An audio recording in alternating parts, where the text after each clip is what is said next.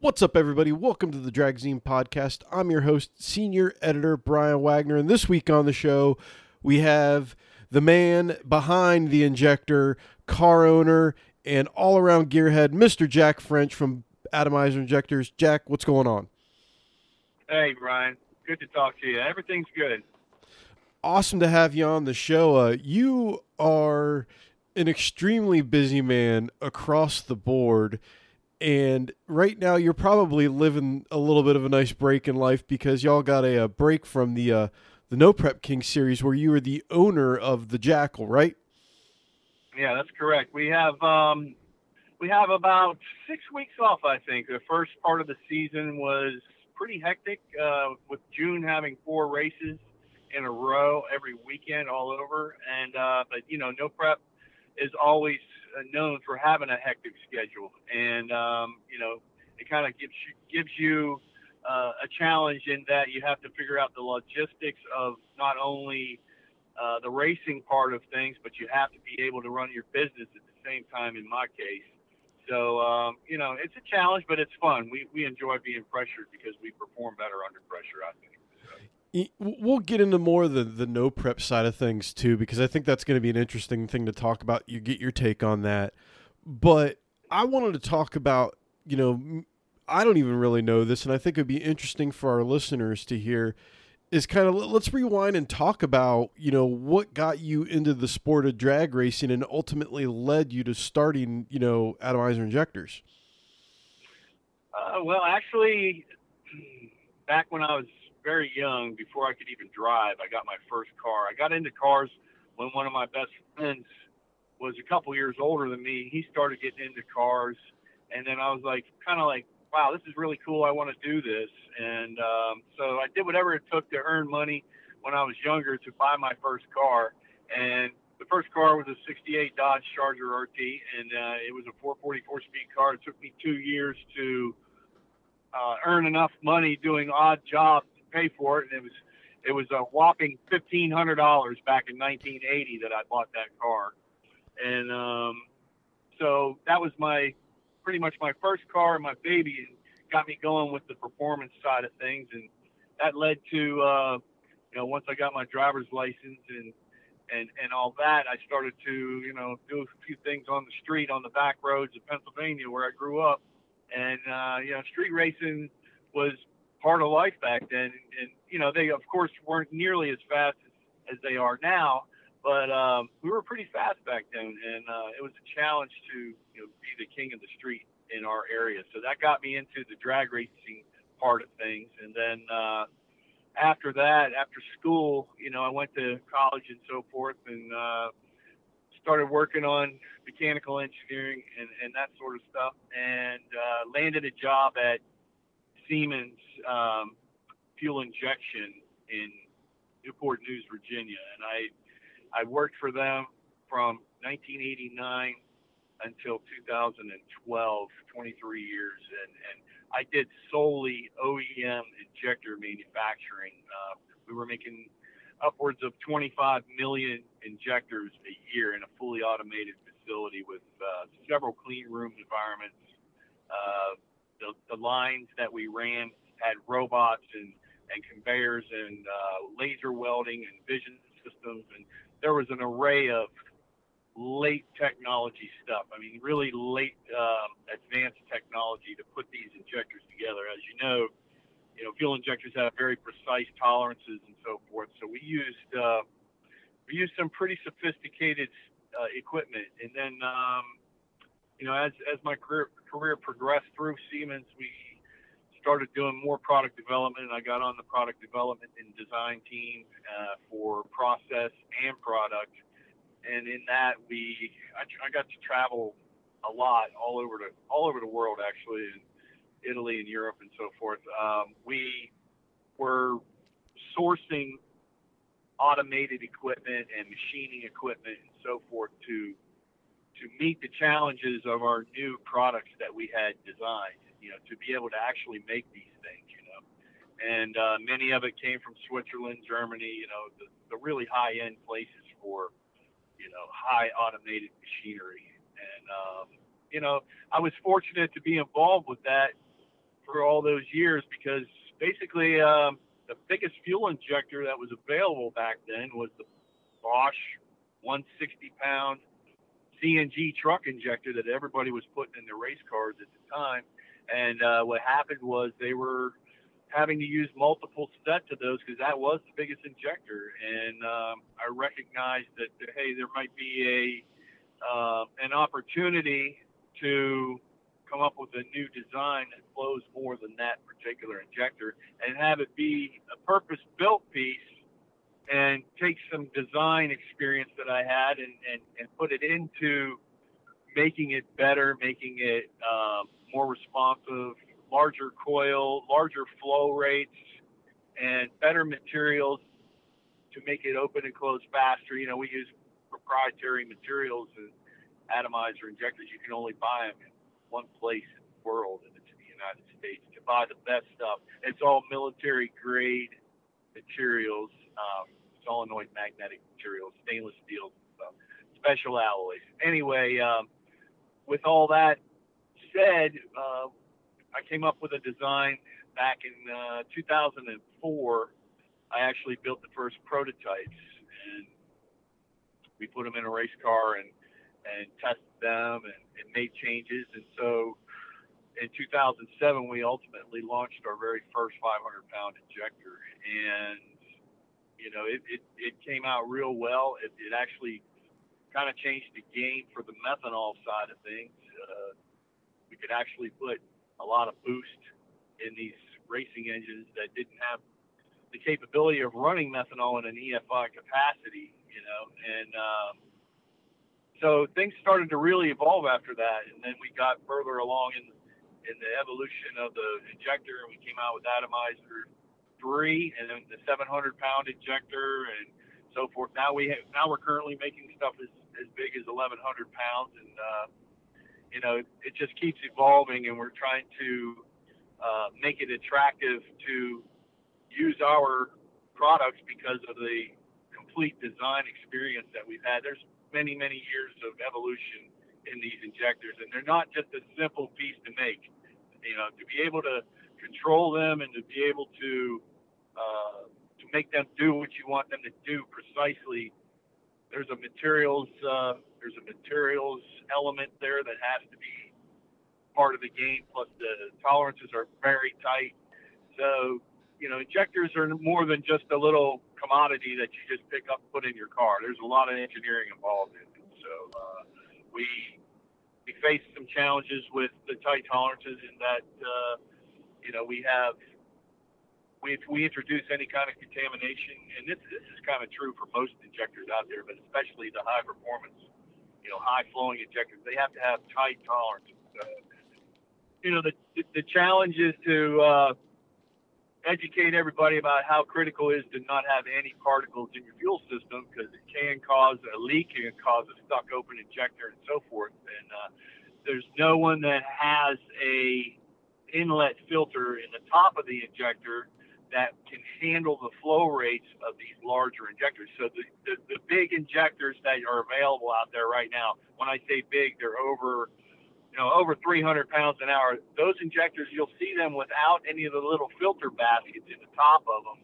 And that particular part cannot be used because no one makes one that flows high enough not to hamper or not to decrease the flow of the injector when you put it in there. So, you know, we're actually working on something right now that will change the game in terms of the integrated filter for the high flow injectors. We should be seeing something in the fall. So we will have capability of putting that filter situation in these higher flowing injectors and protected from any kind of foreign particles. So that's basically it in a nutshell. It's a long-winded explanation, but that's where we are right now. We got some cool stuff coming out in the fall. So. Well, it's interesting to kind of hear that, you know, you came from the OEM side of things, you know, as most of us, you're a gearhead, kind of found a way to weave that in.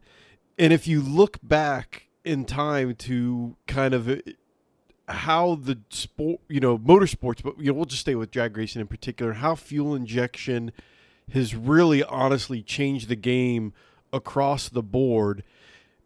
Was there a moment for you when you all of a sudden realized, holy cow, we are changing the world? Was there a moment like that for you? Yes, actually there was.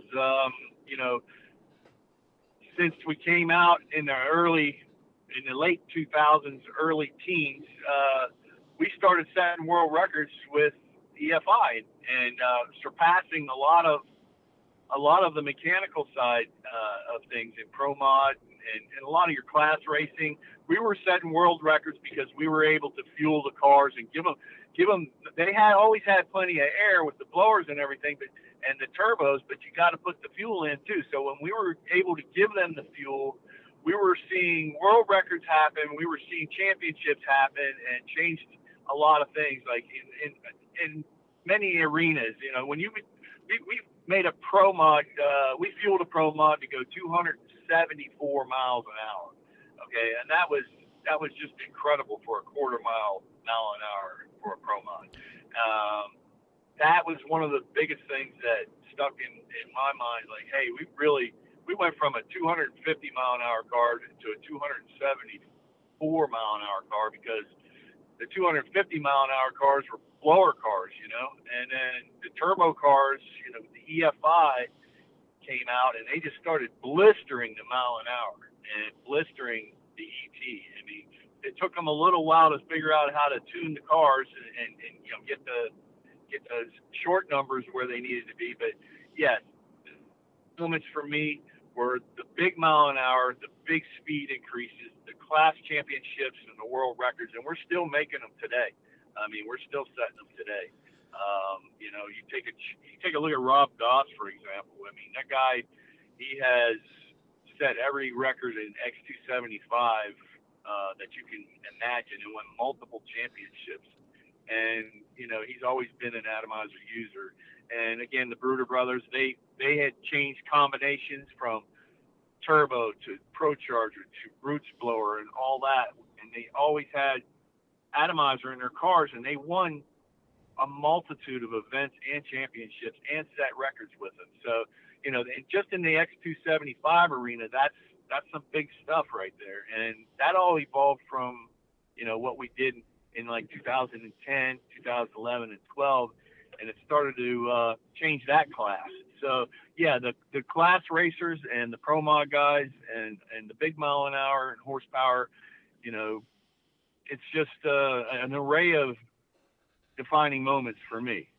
So the reason I kind of went with that question is one of my friends, Brian Turner, here locally that owns Dynotune Motorsports, posted a picture of a legit time capsule car that he has tuned multiple times that is still, it's a Fox body Mustang with a Ford motor with, a 302 based engine in it. And I mean, it looks like it's stuck in like late 90s, early 2000s. And I looked at that and I started thinking, I was like, started looking, got in the YouTube hole and started digging around and looking at the older heads up radio racing and just how it's all progressed. And I got to thinking, because I knew I was going to do the call with you, I'm like, it's amazing to think that the stuff that you guys have developed has really been a part of that bigger overall puzzle of making these cars faster. Because again, you're able to feed it more fuel and tune these cars to an insane level. Yes, and another big car out there, the time capsule car, was the Lynch and Petty Mustang. That car, and so forth. And once they were able to have the fuel that they needed at the time, they just ran away with stuff. I mean, we're going, let's say Englishtown. I remember these days. They were running 10.5 still in a quarter mile, and they went 232 miles an hour on a 10.5 tire with a 3,000-pound Mustang. And that was with our stuff. And it was amazing to see a car that heavy with that small a tire go that fast in a quarter mile. Yeah. So that's another defining car right there that I'm sure everybody remembers that car. And, it was, the things that happened there was just amazing. Now, do you guys a lot of times, what drives what pulls the cart? Do you guys try to come up with stuff, in the technology flow, or do people come to you and say, hey, I need to do this. What can we do to make it happen? Because again, it's interesting on the fuel injection side of things, like what we're seeing now that used to never be in fuel injected, it is fuel injected, kind of inside the industry. What drives those kind of innovations?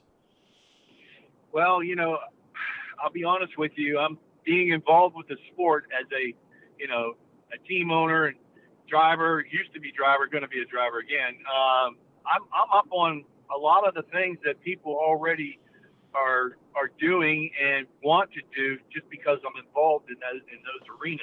And it's my job.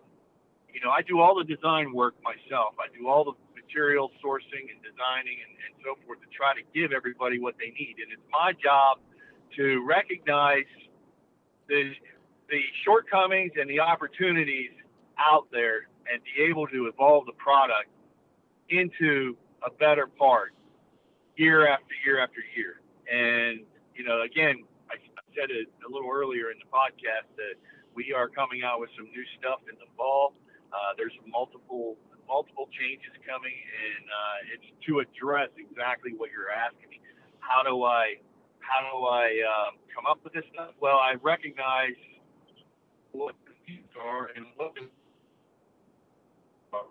and trying to evolve the product based on what I'm seeing out there, and from not just a horsepower standpoint.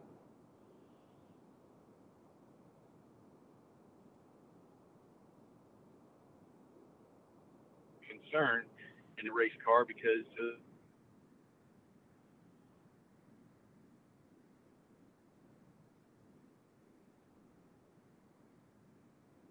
Hello? Oh boy, technical issues. Jack, you there? range of flow. So you're going to see some cool stuff coming here in the fall. You broke up a little bit there. The joys of doing podcasts.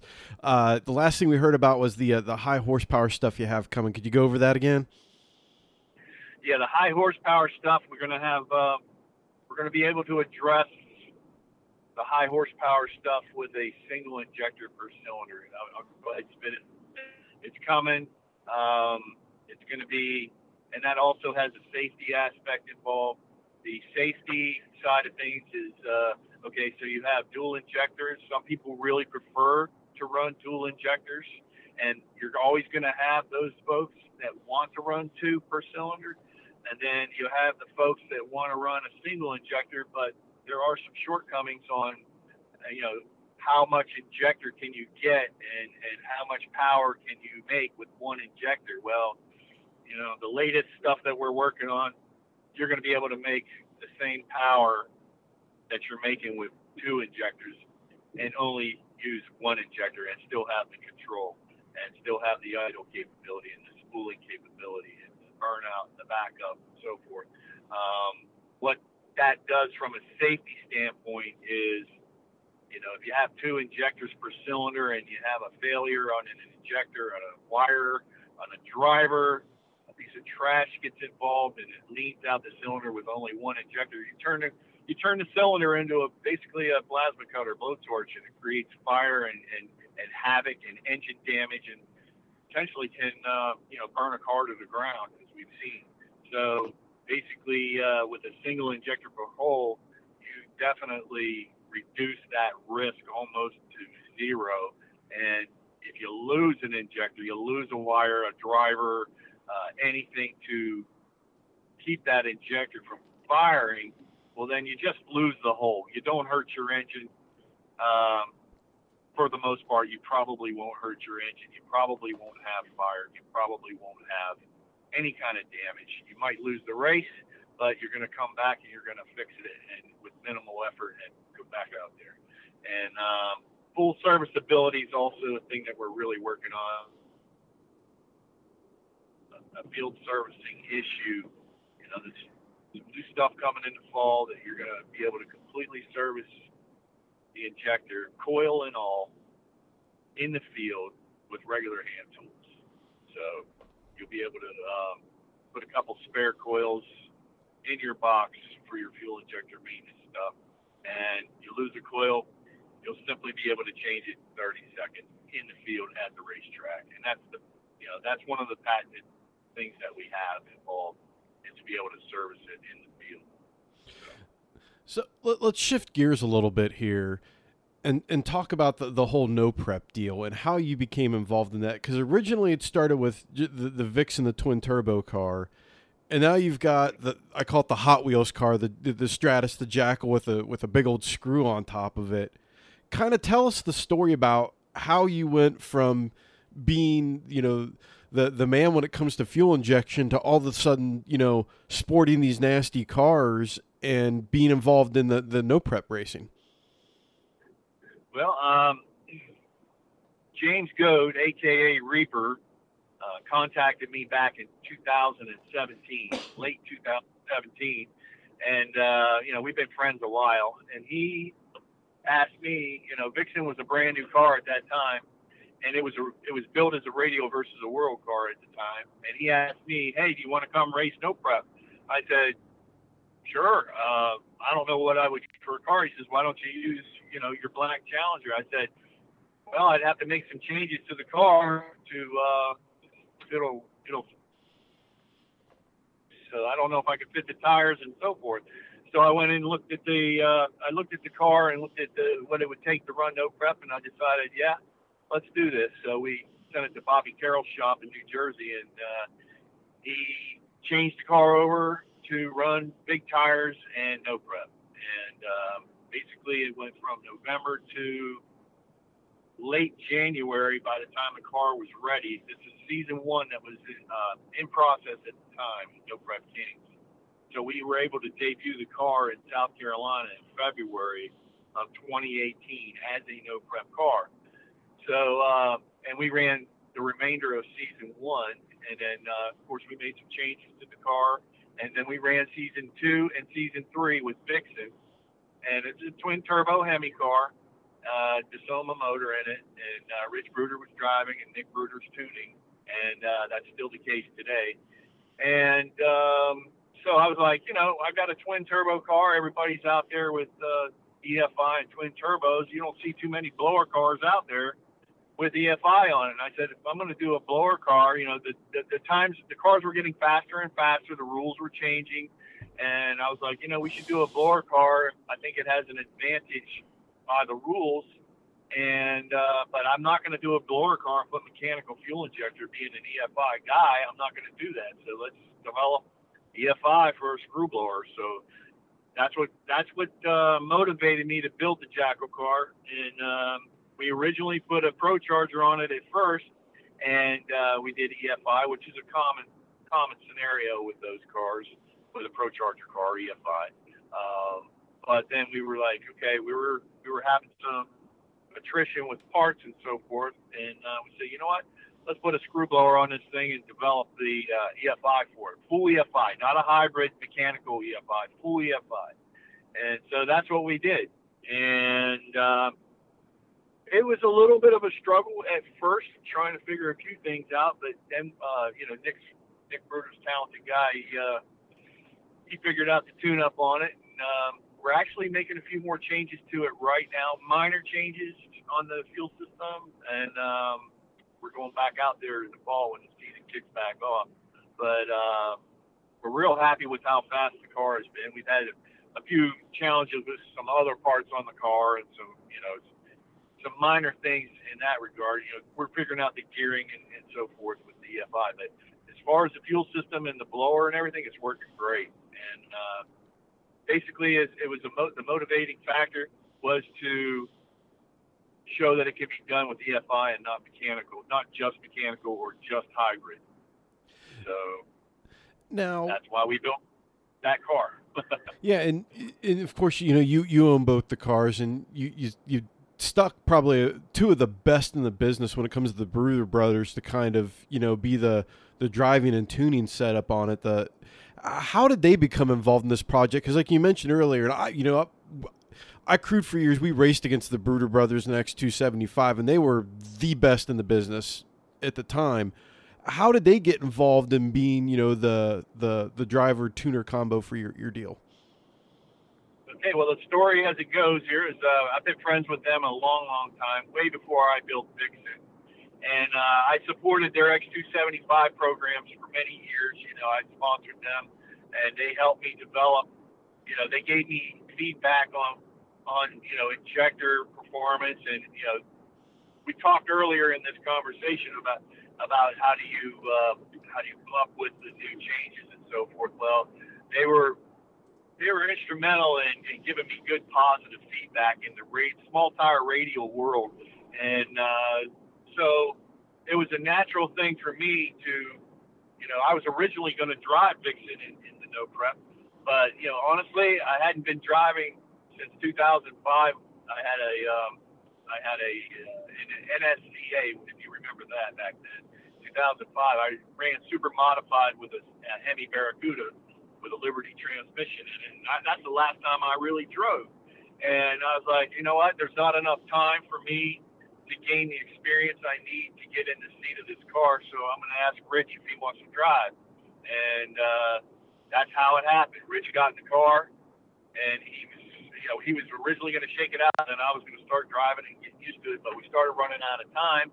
And I said, you know what? He could just drive the car, and he can tune the car, and we'll figure this thing out. And when it's time for me to drive, I'll figure that out. So, and it just evolved into that, And so they were running their car and running my car at the same time for the first few seasons, Actually, at one of the season 2 races, I believe it was Maple Grove, they were driving back and forth to the Yellow Bullet Nationals and to the Maple Grove No Prep event, and driving both cars. Holy cow! That really did happen. So it was pretty challenging for them, but it worked out. So that's how they got involved. And it's interesting that it's smart that you realized, hey, maybe it's not a good idea that I jump behind the wheel of a pro mod and try to go no prep racing when I've never done anything like this, because that probably saved you a lot of money and torn up parts and a lot of time and whatnot. But bringing a group like the Brooders in to kind of be part of the brain trust, that's got to also really help push the program along and accelerate what you can do that much faster when you're kind of blazing a new trail, right? Right. I was concentrating on business more than I was in my personal racing efforts. And Rich Bruder is probably one of the best drivers out there as far as I'm concerned. And it made complete sense. If you're going to go after a new class and a new scenario, don't put an added variable in there that could throw you off in left field, i.e. me driving the car without any experience. So I put Rich in the car for that reason, because I trust him. He's a great driver. I trust his brother. He's a great tuner. And that kind of, narrowed the variables down a little bit. Yes, it was a new class, bigger tire, heavy car, long wheelbase, 116 wheelbase, 3,050 pounds in season 1 and 2. For the turbo combination with a Hemi. So you're putting all those variables in there, and to throw a green driver in the seat, in my opinion, is not the right thing to do, which was me. So that's why we put Rich in the seat. And then I was concentrating on, we were developing stuff in business at the time. So I just decided to concentrate on business and let them run the car. I would be there, for the races and stuff, but I was there more as a crew member than anything else. So tighten the loose. That's kind of the way it went down. So tighten the loose nut behind the steering wheel, right? That's it. Now, you kind of found an interesting way there to transition to my next question about this. You've been around drag racing for a long time, all different levels. You've raced and whatnot. And the No Prep Kings deal, I was there for season 1 for an event. I've been to at least one event since it's happened, since it started. And it's insane to go to these events to see the fans and the turnout. What's your take on kind of watching this evolve and, kind of what it's doing to the sport of drag racing?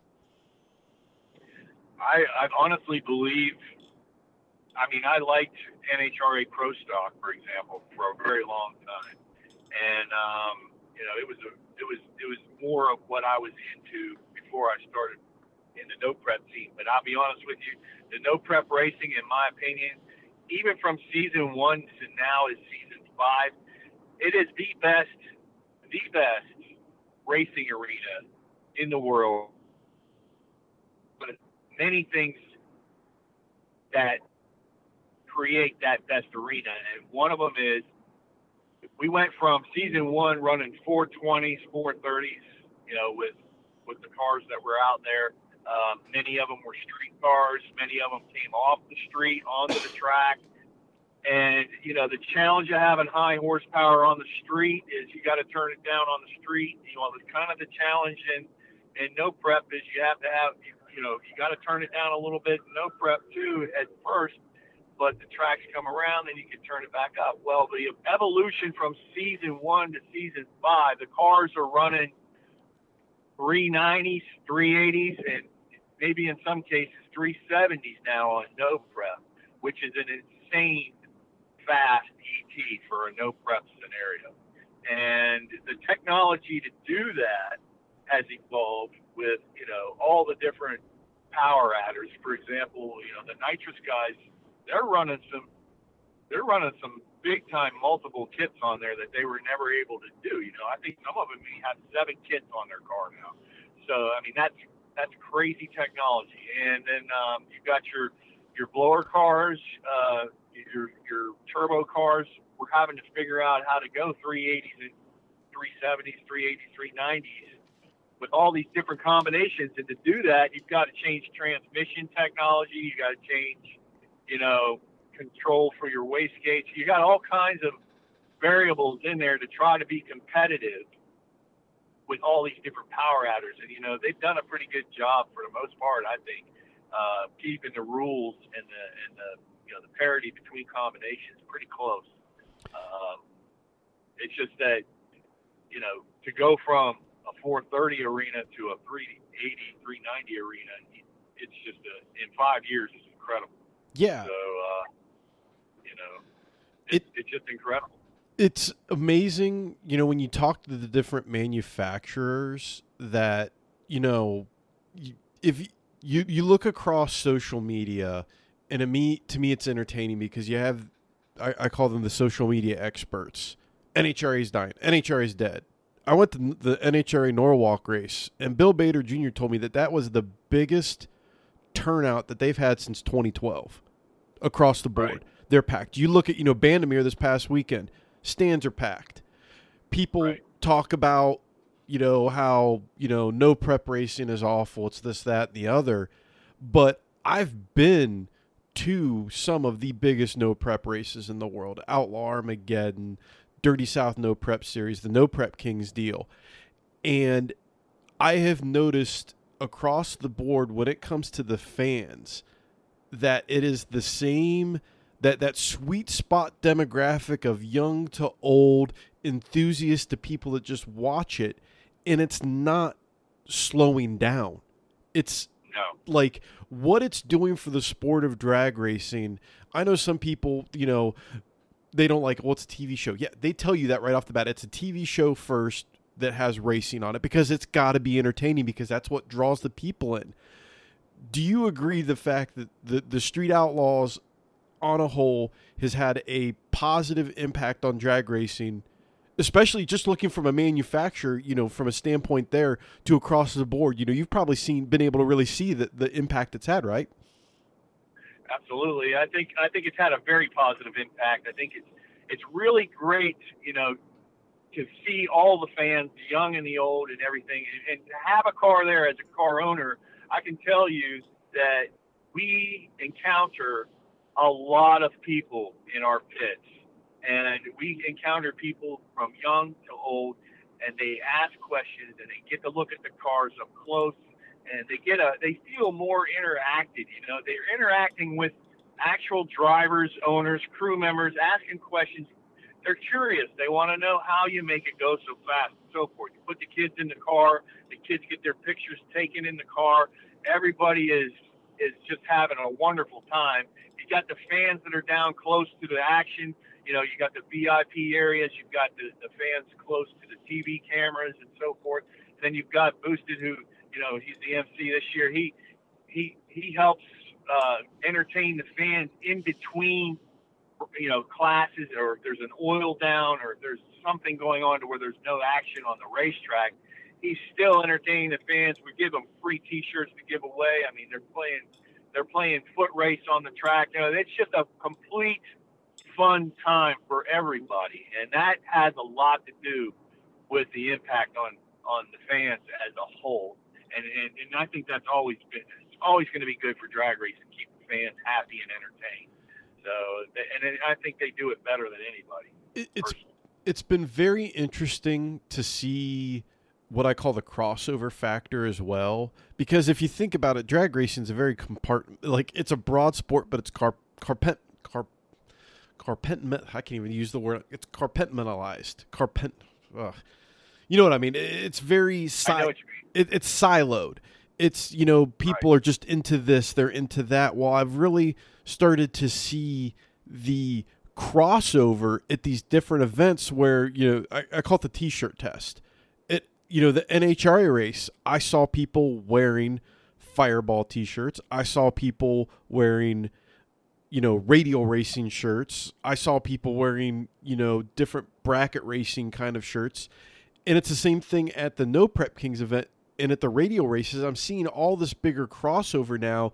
And to me, that shows how much cross-pollination we're really starting to see in the sport. And No Prep is really helping with that. I agree 100%.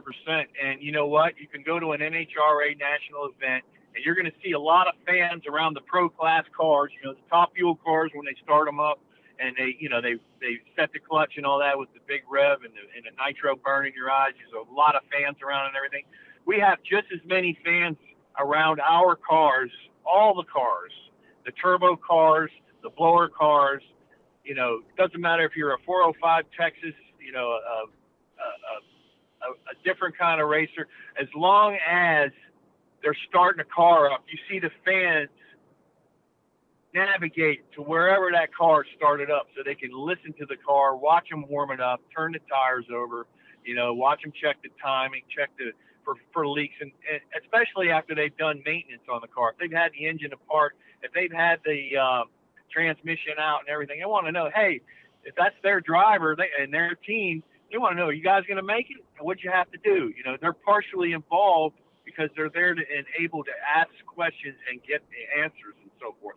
So the pro teams in the NHRA, you'll see that as well. And when you talk about cross-pollination, I think you're seeing exactly the same things that you're seeing in an NHRA national event and a No Prep Kings event in terms of fan interest and fan interaction with the teams, because they're able to walk right up to the cars and right up to the teams and look at things run and see action besides just sitting in the stand, which is, I think, awesome. So we've got all kinds of people that, you know, view Dragzine, listen to the podcast. You know, there's people that, you know, I see in our comment section, they're not No Prep fans, which is fine. Not everybody likes chocolate ice cream, whatever floats your boat. But one of the things that irks me and bothers me is the people that claim that how it's set up and it's rigged. So I'm going to use my own experience here. I'm going to pull the curtain back just a little bit. At the Columbus event, I was at the top end shooting pictures. And during eliminations, the top end of the racetrack and the interactions down there, they're about as real as they can get. Would you not agree? Yes, 100%. The cameras are down there. The teams come down to pick the cars up with the golf carts. They're doing interviews. The drivers, the two competing drivers are talking to each other. They're wrapping their chutes up. I mean, there's a lot of action going on down there, and it's really cool. I mean, there's a lot of, you know, the team members, the crew members are there talking, and, you know, it's a lot of good camaraderie down there for the most part. You'll have a little friction here and there, but, I mean, that's good for drag racing, I think, if you got, you know, a little bit of friction here and there. But, I mean, for the most part, everything is very professional and sportsmanlike. Exactly. So when I was down there, I got to see the stuff that happens on and off camera and hear different conversations. And I can tell you without a doubt that if you think any of this racing, if they pick the winners and it's rigged, you're smoking purple crack. Because I heard, like, some of the things that I heard these teams talking about, and I'm going to say the frustration levels that they had that they weren't fast enough, talking about who was faster, how to get faster, what we need to do, is the exact same conversations that I had as a crew person working with an X275 car, working with limited drag radio cars, the stuff we talked about at the top end. It's the same thing. The competition with this stuff is as real as it gets. Like, yeah, you have to play the drama up on TV. You have to make it interesting. No one is going to want to watch a bunch of bump on the logs. If Kai Kelly wasn't entertaining, would there be people wrapped around his, trailer buying shirts? No. If the Bruder brothers weren't the personalities that they have and what you guys do, would people want to buy the shirts and be around the trailer? No. So you've got to have a show to have a show. So people need to really watch this competition and what's going on, because that to me is the story within the story. 100%. For anybody who thinks that any of this stuff is staged or pre-planned in terms of the racing side of things, when you get up there and you get on the light, the light is never the same. The green light, it's an instant green. It's never the same. The timing, or the tree guy controls when that thing comes on, and the tower controls when the light comes on. They work together to make it so it's not predictable, and it makes for really good racing. So, yeah, you're going to get a guy that's going to guess that light once in a while, and if he guesses the light right and he goes down and wins the race, you might see a little bit of a friction situation down there. Like, hey, man, you guys the light, you like that. But at the end of the day, none of this racing part of it is pre-planned or staged. It's all real racing. It is not fake. And it's just, sometimes people think it is because of the TV side of things. Yeah, you're going to have drama in the pits. You're going to have drama at the starting line or in the staging lanes, some of that going on. But when it comes down, when that light turns green, it's a real race. I assure you. I promise you, it's a real race. It's funny you mentioned the guessing of the light. I'm not going to reveal the two racers because none of this was put on camera. Legit thought there was about to be a fist fight at the top end. Like, just the way things were going down, like, you could just, when you hear the old phrase, the tension was palpable.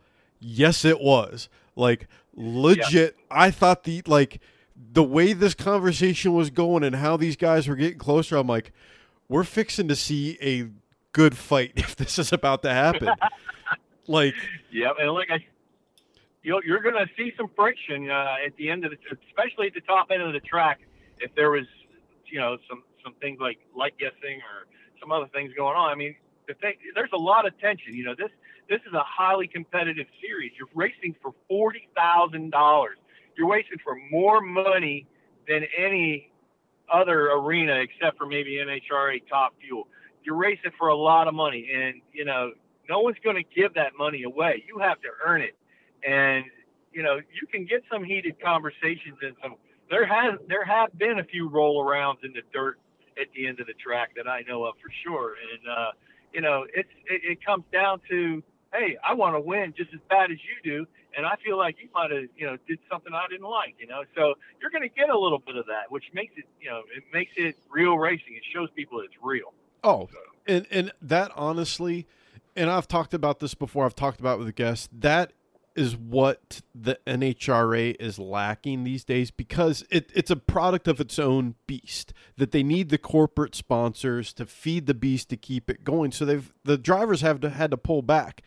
If John Force would say the things now that he used to say to Steve Evans, there'd be so much drama. Good Lord. Oh, yeah. Like, it's insane. And the fact that, there's been tension and whatnot, like I always use the Cameron Frey, Steve Torrance deal. That was what was caught on TV. There have been talked about stories of fights in the pits at NHRA races where, it's like the old code where we're going to settle this, and one crew would go to the other team's pit and they'd have it out just like a dirt track race. That like, and if you've been to a dirt track race, if you know, I've seen some better fights in the pits at dirt track races than I've seen on a UFC pay-per-view, and it happens everywhere. Yep. Yeah, the circle track and dirt track guys, they don't hold back. I mean, it's all out when they get upset, and that does happen. Now you'll get tensions like that in the pits here and there at MPK if there's some things going on, but most of the time you won't see that because most of the time it's not caught on camera. But for the most part, like I said, everything is cordial, everything is sportsmanlike. Yes, if you don't have a little bit of friction here and there, if you don't voice your opinion, if you feel like something's not quite right, you just let it go. I mean, no one wants to see that, and no one wants to experience that. So, yes, there's going to be someone calling somebody out for something. It's going to happen. Yeah. So. And it's interesting to, again, just see how all of this continues to evolve and, what's happening in racing. Now, another thing I'd like to get your take on is, the no prep deal. It's interesting being in the seat that I'm in because I can kind of see at the higher level the trends. No prep racing is maintaining a certain level of popularity and growing to a certain extent. The thing that I've seen grow exponentially is the drag and drive stuff. Holy cow, what those guys are doing is like, it's insane to see them do that. What's your take on drag and drive stuff? We'll say as like an enthusiast point of view on seeing what these guys are doing, like your Tom Baileys and whatnot, and just that style of racing. What do you think of that? I think it's awesome, man. I really think that drag and drive is a challenge of a different type, and it's a challenge for not only to be able to have a car that can handle the drive and then go out there and run a 5-second pass like Tom or Larry Larson back in the day. To do that is a whole different mindset in terms of planning and how you set up your fuel system and how you set up your maintenance and what you have for spare parts. That is an amazing different type of scenario, in my opinion. I think it's great. Back to the No Prep King thing, I just want to make one more point about No Prep Kings. And when you say drag and drive, that's a different type of class. No Prep Kings is not just an invitational class. No. I don't think a lot of people know this, and I don't think a lot of people understand that if you've got a race car, if you've got a fast race car, you can come and pay your way into the future Outlaws. That's a class. If you want to ever be an invitational driver, you can jump in, pay your entry fee, race in future Outlaws for prize money. I'm not quite sure what it is now, $3,000 I think to win. I'm not sure what the entry fees are, but you could drag your car to the racetrack at a No Prep Kings race, and you can race your car in future Outlaws. You can race your car in Outlaw Big Tire. You can race your car in Small Tire. You can race your car in Daily Driver. I mean, there are classes that the fan/racer can actually get involved with and not be invited to the invitational. You know what I mean? A lot of people think that you have to be invited for all this, and you do not. You can just show up, pay your entry fee, and see if you got something for the class. Oh, so I think it's awesome. One of my project cars, I'm legit trying to see if I might run the small tire class at Norwalk. Do I have a snowball's chance in hell of winning? No. But you know what? It's a race that's on a very questionable surface, and you don't know what's going to happen. So throw a little bit of entry fee money at it. Just go up and, you go up for the experience and have a good time. You want to have fun. Absolutely. So, you got guys showing up with Daily Drivers. You got some Hellcats up there. You got some badass Camaros up there. Then you got the guy with the minivan up there. I mean, just because you don't have a really killer race car doesn't mean you can't show up and go out there and compete. And, I'm not sure that a lot of people out there know that you can do that. So I wanted to make sure that whoever's listening to this podcast knows that, hey, if you're a local guy to one of these races, don't be afraid to bring your car out and run. There's a class for you. No, and it's the experience. It's having fun. You're never going to get the race in front of that many people ever again.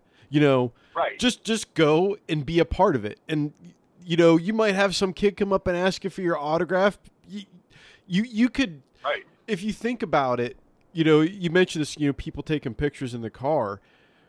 What's it going to be like, we'll say in another 5 to 10 years, when we start to see young racers come into their own, and we're going to see a picture of them from when they were a kid sitting in, Jackal, talking about that's what got them into racing. I think that's what people need to understand and realize, what the impact that No Prep Kings is having is the same impact that NHRA had back in the 70s, 80s, and 60s, 70s, and 80s. It's having that kind of impact and potentially influencing the future of the sport. Absolutely. I mean, that is what we want to see. We want to see more interest from the young folks, because they are the future racers. From the kids that are just barely old enough to get in the car, to the 5-year-olds, to the 10-year-olds. Hey, they might be wanting to go out and get a junior dragster next year because they were like, wow, this is really cool. I got to go to a major event. There was a lot of people there, and there are always a lot of people at No Prep King races, fans. There's the stands are packed in most cases. And to have a little a young fellow or a young lady say, hey, I want to do this, is what we try to influence. We try to give them a positive experience so that they, grow the sport for our future. Well, again, it ties into sport participation, and you'll see people that jump multiple classes and genres of racing. I mean, you see people that are heads-up racers that are, now they're out big money bracket racing. You get in where you can fit in, and what I'm seeing too is a big jump in some of these all kinds of smaller local events, prepped and no prep stuff, that you see these same people that go to these events to hang out, or they have a crew person that's there, or they crew on a car. And it's being able to continue to grow the sport that this is having such a big impact on. Exactly. And we failed to mention about the influence side of things in one area. Maybe they don't want to be a driver. Maybe they want to be a crew member. Maybe they want to build engines. Maybe they want to, learn how to set up rear ends and transmissions and so forth. You could be influencing somebody to just get a career in motorsports in general, and something that they're interested in. Maybe they don't want to be a driver, but they want to be a crew member, or even a team owner at one point. So, I think there's more to it than we'll ever see as far as the ambitions on some of these folks that come to these races. And to kind of tie it back in, to go back to the drag and drive stuff too, is that, again, you're seeing that participation level kind of, it mimics drag and drive and no prep, because I've learned with drag and drive stuff is that you get to choose your misery level. You get to, right. You get to choose whether you want to try to drive a pro mod on the street, or you want to take your Hellcat and, just make the cruise to do it. And it's the same thing with No Prep Kings and Drag and Drive kind of share that they're. Yeah. And there's a lot of places that you can, your budget can reach, you know what I mean? You don't have to have the Tom Bailey Pro Mod style car or the Larry Larson Pro Mod style truck or whatever. You figure out what your budget can, it's like anything else. As you evolve your interest, you're going to figure out how to keep on getting better and faster. That's what race car people do. Yeah. It draws people in to participate. And you see kind of like that, that evolution of, well, it started out as just a challenger. The next thing you know, it's Vixen. It's like, it's that level of like addiction goes with it. And that's what you see with the drag and drive stuff.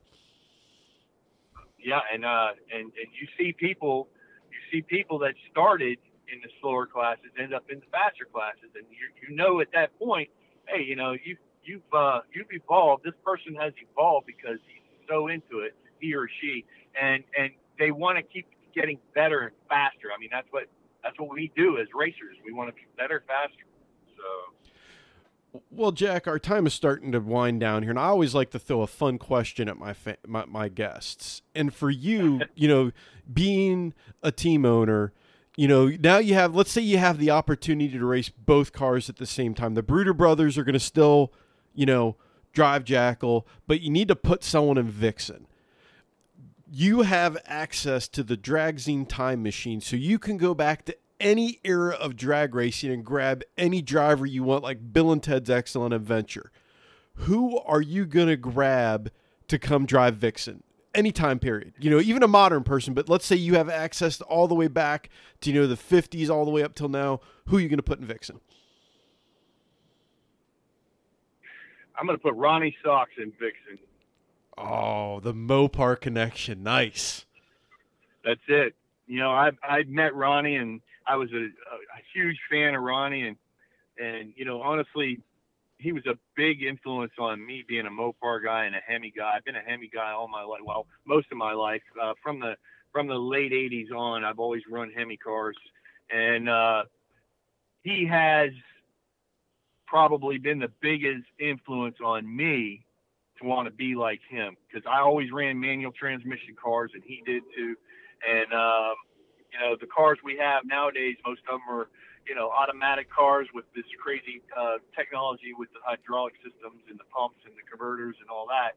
But in the end of the day, when you're running no prep cars, you don't really want to be trying to shift gears with a manual transmission. It's not going to really work that well, I don't think. No one's really tried it, but with what we've got going on right now, I think Ronnie would be happy to drive Vixen. You have him in the car, then you have Herb McCandless being the crew guy.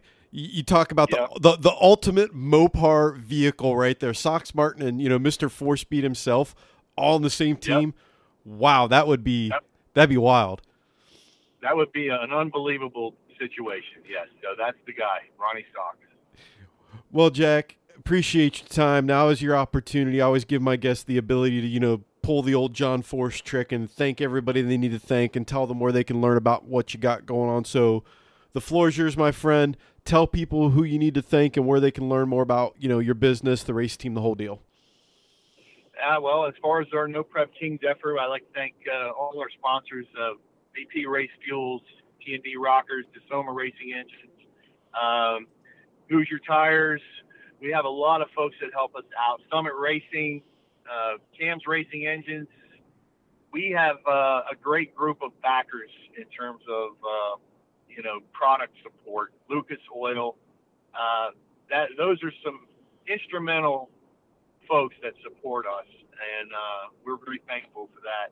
And in terms of wanting to check out what the race teams are doing, we got Vixen Hellcat on Facebook, and we got Jackal on Instagram, Jackal757VA, and you can find out pretty much whatever's going on those pages. As far as the injector business, Atomizer Fuelcomponents.com, that's our official website, and Atomizer Racing Injectors on social media.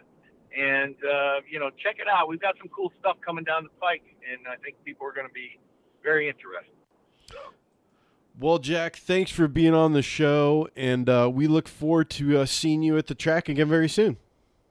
All right. Same here, and I appreciate you having me. Thank you very much.